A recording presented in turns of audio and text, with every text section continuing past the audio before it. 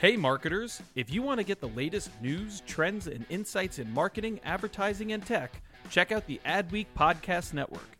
Learn from leading voices across media and marketing with original shows like Yeah, That's Probably an Ad, Marketing Vanguard, and Tech Magic with Kathy Hackle. Start listening now by searching Adweek wherever you listen to podcasts. My dad works in B2B marketing. He came by my school for career day and said he was a big ROAS man. Then he told everyone how much he loved calculating his return on ad spend. My friends still laugh at me to this day. Not everyone gets B2B, but with LinkedIn, you'll be able to reach people who do. Get a $100 credit on your next ad campaign. Go to linkedin.com/generate to claim your credit. That's linkedin.com/generate. Terms and conditions apply. LinkedIn, the place to be, to be. Hey there, are you ready to elevate your personal brand or company? Meet Viral Growth, your one-stop shop for video content and audience building. Imagine growing your brand organically on social media without the hassle of editing videos for hours. With Viral Growth, it's a breeze. They handle the brainstorming, scripting, and editing while you simply just hit record. And don't worry about your niche. They cater to everyone, from business and marketing to health and wellness. Are you ready to make waves in the social media realm? Visit viralgrowth.io and use code ADWEEK, that's ADWEEK, all lowercase, and get 10% off your plan. Marketers, with the end of the third-party cookie fast approaching, it's important to assess what you know about the new solutions being developed. In the latest Institute for Brand Marketing course, Marketing in a Cookieless World, learn how this industry change may impact your business and how advanced technologies like AI can serve as an alternative to cookies. Designed in collaboration with IBM Watson Advertising and Adweek, this complimentary course offers lessons that take approximately 10 minutes each to complete. Get started today. Visit adweek.com/IBM to get started. That's adweek.com/IBM.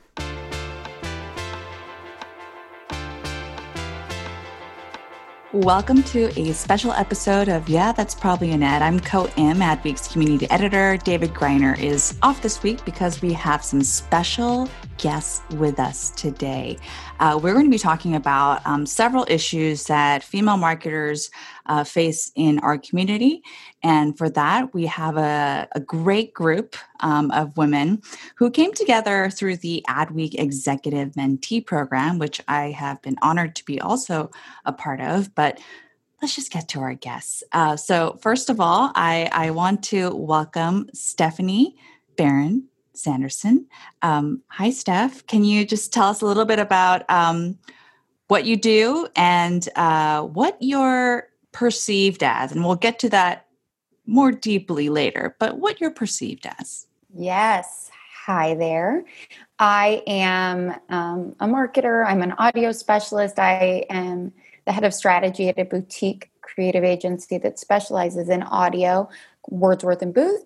And my perceived persona is that of a cheerleader. Go team!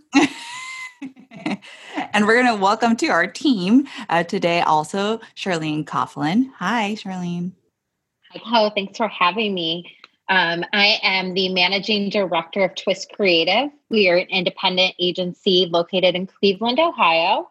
And I run all day-to-day operations of the agency as well as account services. And I am perceived as being aggressive. Okay. And then we have Kelly Bird. Hi, Kelly.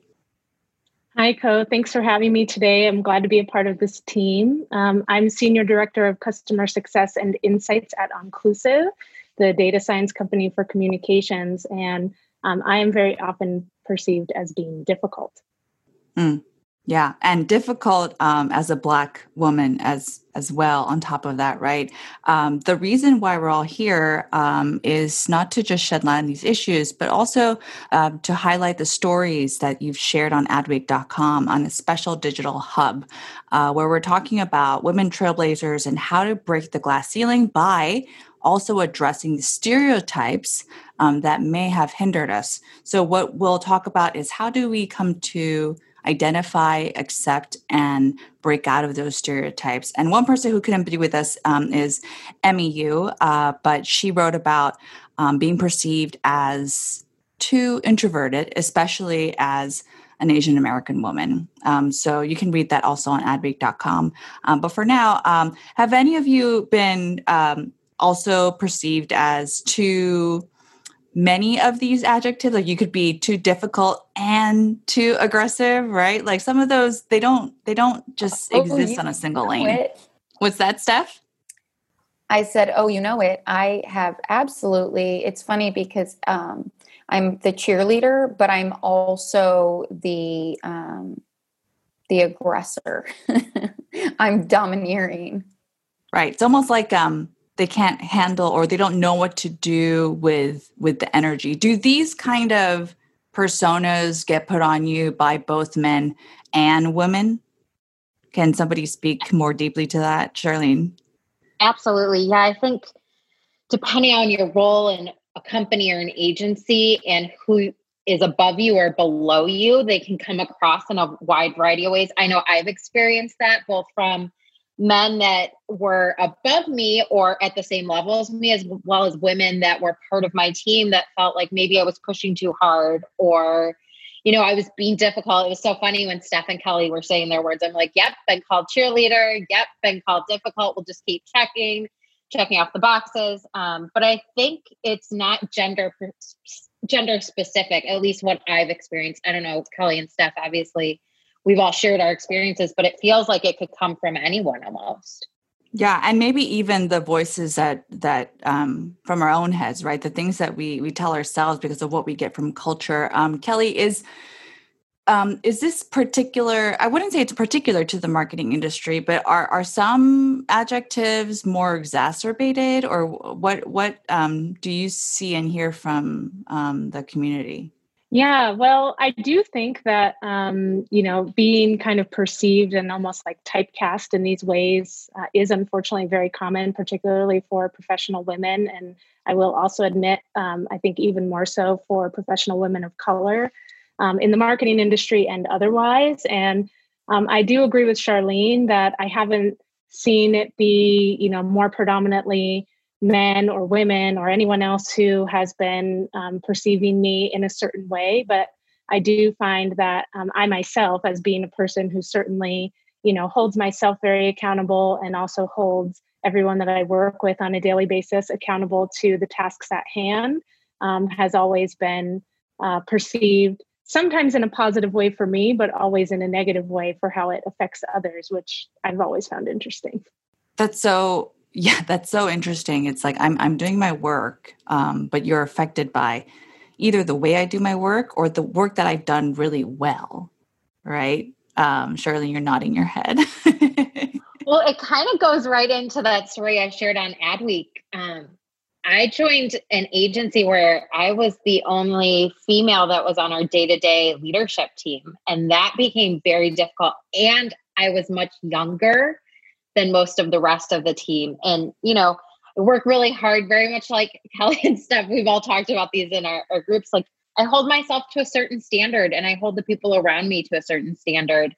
And it was often perceived as me being pushy or domineering. And then I had men that actually thought I shouldn't have my job because of it. And it was just, I was doing my job and exceeding my job description and doing things outside my job, because for me, it's my own personal reputation too, that I want to be known as a hard worker and someone that's pushing business goals and objectives and trying to make everyone around me better. But other people don't always see it that way. And that's really difficult. Have any of you, I don't know if this is the right term, for people of color, there's some code switching that happens, but have you ever kind of gender switched or leaned into more of your basic feminine so that others would feel more comfortable around you? With frequency, not as much now. I'm pushing 40 very quickly. And so I think I need to less and less, but certainly, I probably still do it, but the thing that I find is that I have to lean in to the cheerleader stereotype in a room of, executive older men specifically, actually, because they're willing to receive information from the peppy, like energetic, positive, let's do this, we're a team person, versus when I come in with that, more aggressive tone, it doesn't play in that setting. Are we all four of us in our 30s or so? Yeah. So yeah. I'm jealous of Gen Z, right? They're coming up, like breaking all these, making new ideals. And, when Harry Styles came out wearing a gorgeous couture dress on Vogue, I mean, come on, like that was amazing. But, you still have like generational tropes and whatnot, making comments. And so, Steph, you brought up, the older executives, and I guess, it feels almost like women can't win. You think about Hillary Clinton, and, she was kind of perceived as really, really harsh and not warm. But then we have Kamala Harris coming in, and she is standing her ground, and she is able to say, I'm speaking, and make her point. I would like to hope that it's changing. I'm sure she has gone through her own, negative experiences. Kelly, do you have anything to add to that? Yes, I just wanted to say that I appreciate you sharing that very prominent example, because dare I say, I think that the general public has an easier time accepting Kamala Harris in a position of power because she's in a supporting role. She's not, she moved from running for the presidential candidacy to the supporting role of the vice presidential candidacy. And not to say that the vice president of the United States of America is not powerful, but I think we have seen, and we do have the data to see that that's a little more easy for the public to accept. Yes, such a valuable insight there, Kelly. I'm going to go back to the beginning of the question, and I'm going to tap into my really positive demeanor and say that I do think women can win, and I do think it's getting better. It's just slow to do so. I look at my mom, who is a boomer. I'm an old millennial, like as in just older, early end of millennial. And I look at what Gen Z is able to do, and I am so inspired, and I'm so excited about it. And I've tried throughout my career to identify, young women who work with me, and just as much as I can give them as much support and as much advice and as much of my knowledge as possible, so that they know it younger. I was fortunate enough to have a lot of Gen Z folks doing that for me as I came up in my career. And it's just so important. And I think that's why we're seeing Gen Z able to make some strides. And by the way, Harry Styles, gorgeous. Like that was a gorgeous spread. But I think our generation and those who came before us, we're laying groundwork for those who come after. I wish it were faster. Sorry, I'm rambling, but there is a really great platform by Ernst & Young, EY. Is that right? EY, about the gender pay gap and how long at this rate it will take. And it's well over a century at this rate to close the pay gap, which I think is really important to notice or to note, because what I'm saying is, yes, it's getting better. It's just very slow. Yeah. And hopefully the next generation will kind of accelerate that. And I do think that we have to keep looking at the numbers so people don't deny what is actually happening on a very real level and a subconscious level. one of our first Adweek Mentee women's groups, we got together and we were listing all of the typecasting topics and names that we'd been called. And then we started digging into topics that address women. And at one point, do you guys remember that we literally said, are we still talking about the gender pay gap? And are we still talking about women being called aggressive? Because we thought 5-10 years ago that we would be past it by this point, but it does take time. And the list of 40 topics that I think we came up with in that first meeting of things that we're all dealing with, yes, they're getting better. It just is going to continue to take time. And that's why we need the Gen Zers coming up and really pushing us to make sure things are getting better. I just want to comment on that to say, I too am inspired by Gen Z. And I think, obviously given them growing up with the internet pretty much from day one and the access that brings to your livelihood is reflected in that group. But also, I do think that, although we all understand, and especially, this group as elder millennials per se, we all understand that, change and big significant change, such as closing the gender pay gap, does take time, right? Or it has historically rather taken a significant amount of time. But I think a part of why we admire Gen Z is because, as a group, they are very much saying, well, it shouldn't need to take that much time, right? And dare I say, they're being aggressive in communicating that, right? We need to realize the fact that those timelines can be expedited and that, we are all still choosing to accept that it's going to take decades, if not centuries, to change these things, when I do believe it is possible to do it much faster. Well, we're going to take a break. And when we come back, we're going to talk about what we can do and what these elder millennial women would like the marketing industry to do. We'll be right back. With the end of the third-party cookie fast approaching, it's time to assess how your business may be affected and explore new methods for targeting advertising and media measurement. Take the first step with the Institute for Brand Marketing, designed in collaboration with IBM Watson Advertising and Adweek. Our latest complimentary course, Marketing in a Cookieless World, is made up of 4 short lessons designed to help you navigate a changing world. Visit adweek.com/IBM to get started. That's adweek.com/IBM. I'll just call myself the elder. Welcome back. And we're going to talk about, go back to the stereotypes that we have faced as individuals, more than once in our careers, and what we can do. And I want to talk about Charlene's essay first.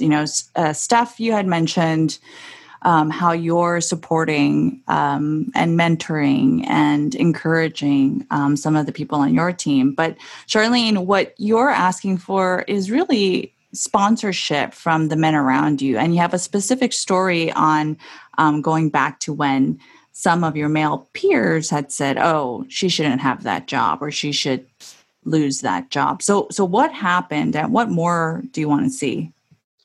Sure. So when that happened, I was at the same level as the men and my male peers that asked that I be let go because I was pushing things a little bit too hard and being too aggressive. And my CEO, who is a male, said, you guys are crazy. She's increased revenue. She's increased profit margin. She's bringing all this positive change to make us the agency we want to be. And had he not stuck up for me, I wouldn't have the position that I'm in today and be growing in my career path. And that's where I really see an opportunity for men to start identifying their talent, and not just other men, but who are people of color? Who are those women that are sometimes not listened to, but have a strong voice and that could be brought to the table? And who are our male peers? When we were met as a mentee group, we had one guy in our group that was going to talk about women issues. Women issues tend to be talked about by women versus other issues where, you have a mixed group of people. And we need to change that, because nothing's going to change unless everyone comes together to start identifying what are the problems. How do we close that gender pay gap much quicker than, a century from now or however long it's going to take? If it's just women talking about women issues, we're only going to do so much work, and we can only change so many minds. We need men sitting at the table with us, mentoring women, not being afraid to mentor or sponsor women, and also really identifying that talent early on. Yeah, and I think what's been great about this year with the uptick in civic engagement with social issues, especially the Black Lives Matter movement, is that allies have shown up, right, for people of color. Of course, we want to reach more than just the women facing the issues, even with this podcast, right? But I'm curious, Kelly, how do you deal with the difficult people calling you difficult? I mean, I don't know if Charlene, you had to work with those people who were not on your side, but Kelly, do you feel the need to address that? Like, what is the right way, or is there a right way? Yeah, I will say, if there's a right way, I'm not sure that I know what it is. And I even hate that this is a situation where, we need to look for a quote unquote right way. However, the way that I've navigated this has admittedly differed depending on the audience. And what I really mean by that is depending on their level or position at the company that I'm working at.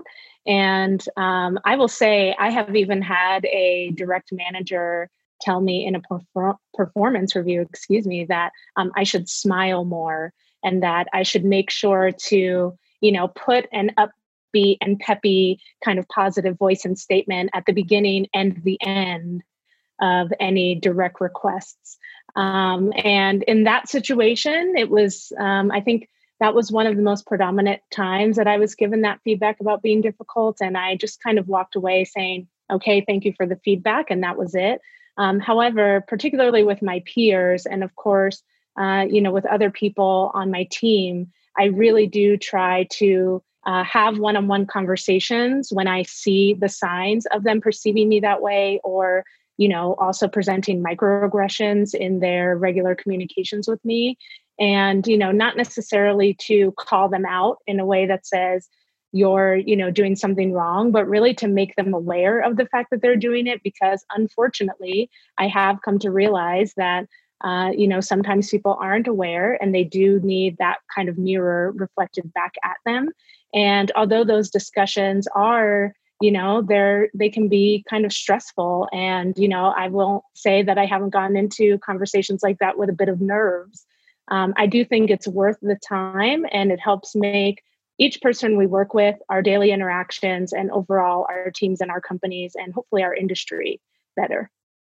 Right. It's how much of the discomfort are we able to sit in? And it's almost like, do other people deserve to be let in there into that discomfort, right? Because something they might be doing is so blatantly wrong.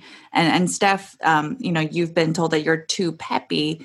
You've been told the opposite probably of Kelly, like stop smiling or stop wearing red lipstick, or you're so, I don't know, just like really superficial things that somehow seep under the surface of people's skins.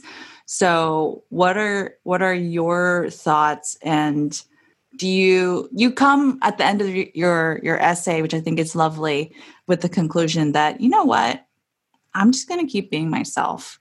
So how did you get to that point? And then I know you have some other thoughts. Oh, I have so many thoughts.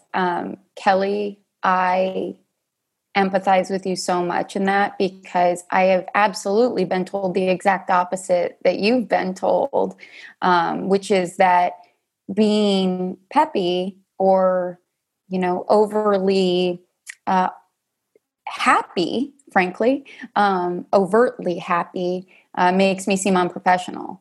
And yet then I deliver time and time again. And I think, frankly, what's helped me, to your question, Co, is therapy. Not to dump TMI on anybody, but it's a lot of self-reflection. Because I always look inward first. If I have an issue in the office, it's always what am I doing to cause this outcome? Understanding that I am not, 100% responsible for any situation, but I always look inward and I'm a people pleaser. So I'm constantly spinning my wheels, trying to, like, how can I make this better? And how can I appease these people? And I've been lucky enough to find a therapist. He's a specialist in cognitive behavioral therapy, which is all about training yourself and your triggers and how you respond to things. And he really gets me to a place where all I can do is show up. I can control who I am and what I deliver. But one thing he said to me time and time again is that sometimes people are assholes. Pardon my French. Sometimes that's just what it is. There is nothing you can do to change that. And so, he also tells me that it's really important to keep perspective and proportion. And again, these are things where, I want to be a problem solver. So if there's a problem, I'm like, really racking my brain trying to figure out how to solve it, even if it's about me being too peppy, which, come on, we all need a little pep in our lives. And so I build it into this big thing. And then what happens is I become outwardly the opposite of who I am, right? Like I start to be outwardly stressed and annoyed, aggravated. And then the perception switches because it's like, well, Steph, don't you set the tone in the room. So when you're like that, everyone's like that. So now it's a problem that it's always a problem that I set the tone because it's the wrong tone that I'm setting at all times. And so through therapy, it's been really, really helpful to recognize what I bring to the table. And Seth Godin, shout out. He saw this in me, and I was very early days in therapy when he said that to me. And so I've had now 4 years to reflect on his comment about how he told me I was so gracious and generous in being an audience member. And literally all I was doing was like listening intently. So yeah, it's taken a long time, a lot of therapy, but here we are. I love that you shared that. Thank you so, so much. As you ladies know, I'm such a huge mental health advocate. And what you described, Steph, and the people pleasing and the problem solving, most of us are problem solvers, right? We're resourceful and smart, but the other part sounds so exhausting, right? And I think the theme that I got from working with you on your piece was just this acceptance, not saying that you accept people's bad behaviors, but accepting that they're bad. And, just not walking away from it, but really instead of changing them, which is out of your control, is changing your reaction to that. So, I know in my 20s, in the TV industry, there were a lot of older white men. And I think if I spoke up, right, because I'm a timid Asian American woman, then I was seen as, well, first as a woman, emotional, and B, as like an angry person, right? And they wanted somebody who could fit the mold. And I was told growing up to not stir the pot, right? To not create more problems. So I think I've learned the balance of when to accept, continue being who I am. And I hate this word because it's overused, but the authenticity, right?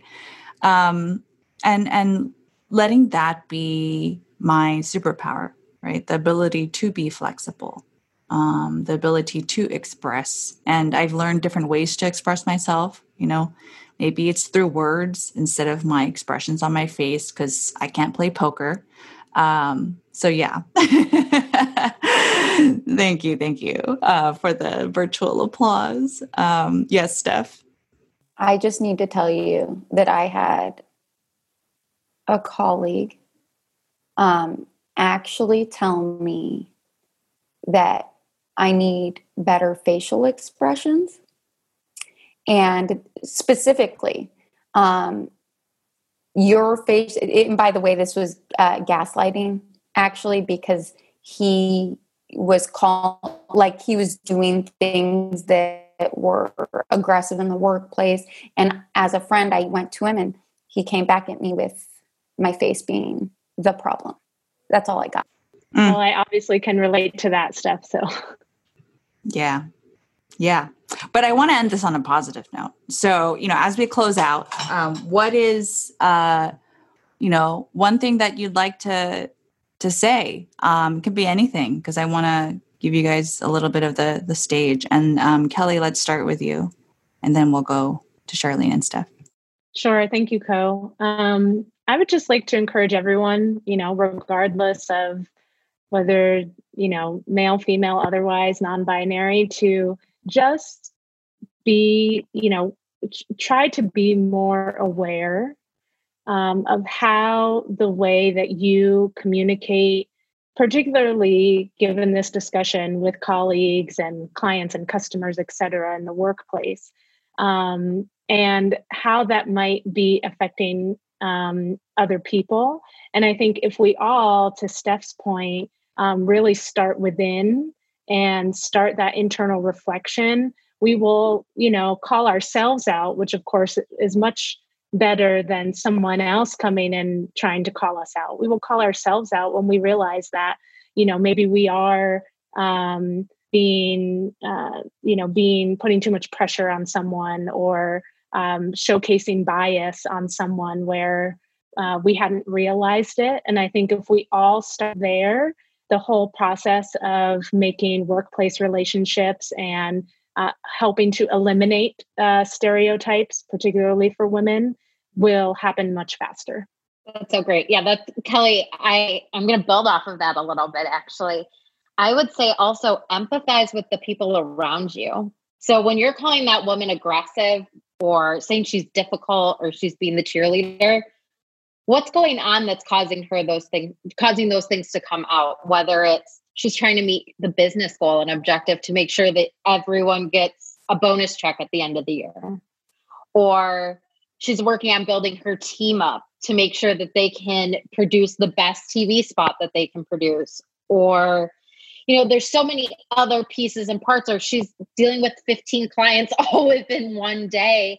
And so, moving a little bit faster is helpful. But I think the more we can put ourselves in each other's shoes and be empathetic, especially in the world that we're living in right now, and all the things going on just in general in the world. Every day it's something new on the TV or in the media that we're all being consumed by, the better off we're all going to be. We're going to be reflecting inwards, but also taking a look at what others are going through and how can we help them reach those goals and objectives and understand their position and the things that they're going through. And it's not always about work. Sometimes it's 22 things going on at home, or being consumed by the election results, or following along with the COVID cases and thinking through how you're going to make a project work in the midst of everything going on. So that would be my number one thing for both men, women, non-binary, that we all just take a moment to be a little bit more empathetic to each other. Agreed with everything they just said. And I will add that find yourself a real sounding board to your life. So I obviously have a therapist, but I also have a group of friends, some of whom don't know each other, but I have a group of friends who will give me feedback that's real. And sometimes it's not, there's one friend, I'm like, am I being too much here? And she'll be like, oh, scale that back. She's that person for me. I have another person who, I swear to you, she should have been a therapist. Like, she just knows my soul somehow, but she's able to really highlight my strengths and help me move forward really positively. And then I have business maven friends, right, who are able to, when I'm like, I have X goal, I'm trying to figure out how to get there, they'll help me with that. And I think that's really, really valuable. I started a podcast about career development because I needed more help in that way. And what I didn't realize is I was legit just creating my own sort of I was building my network of my sounding board for that. So all in all, though, get a group of women or a group of people, humans, like we have on this call. I know that I can call any of you, and I've not necessarily done that, but I respect you so much, and I respect what you've done so much. And if you lean into those you respect, I think you're only gonna, come out on top. Absolutely. Well, I do want to thank the three of you for this very wonderful conversation. I appreciate it so much. And you can read all of their essays on adweek.com. This episode was produced by yours truly, edited by Lee McGivney with music by Home. Be sure to leave us a review or subscribe. For Adweek, I'm Ko Im.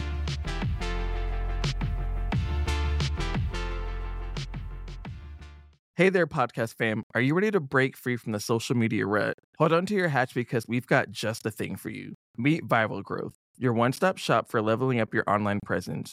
Whether you're a personal brand or a company, they've got the tools and know-how to take you to the next level. With Viral Growth, forget about those endless hours of video editing.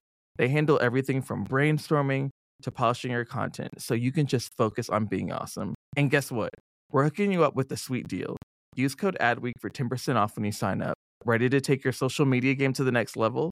Head on over to viralgrowth.io and let's turn those digital dreams into a reality.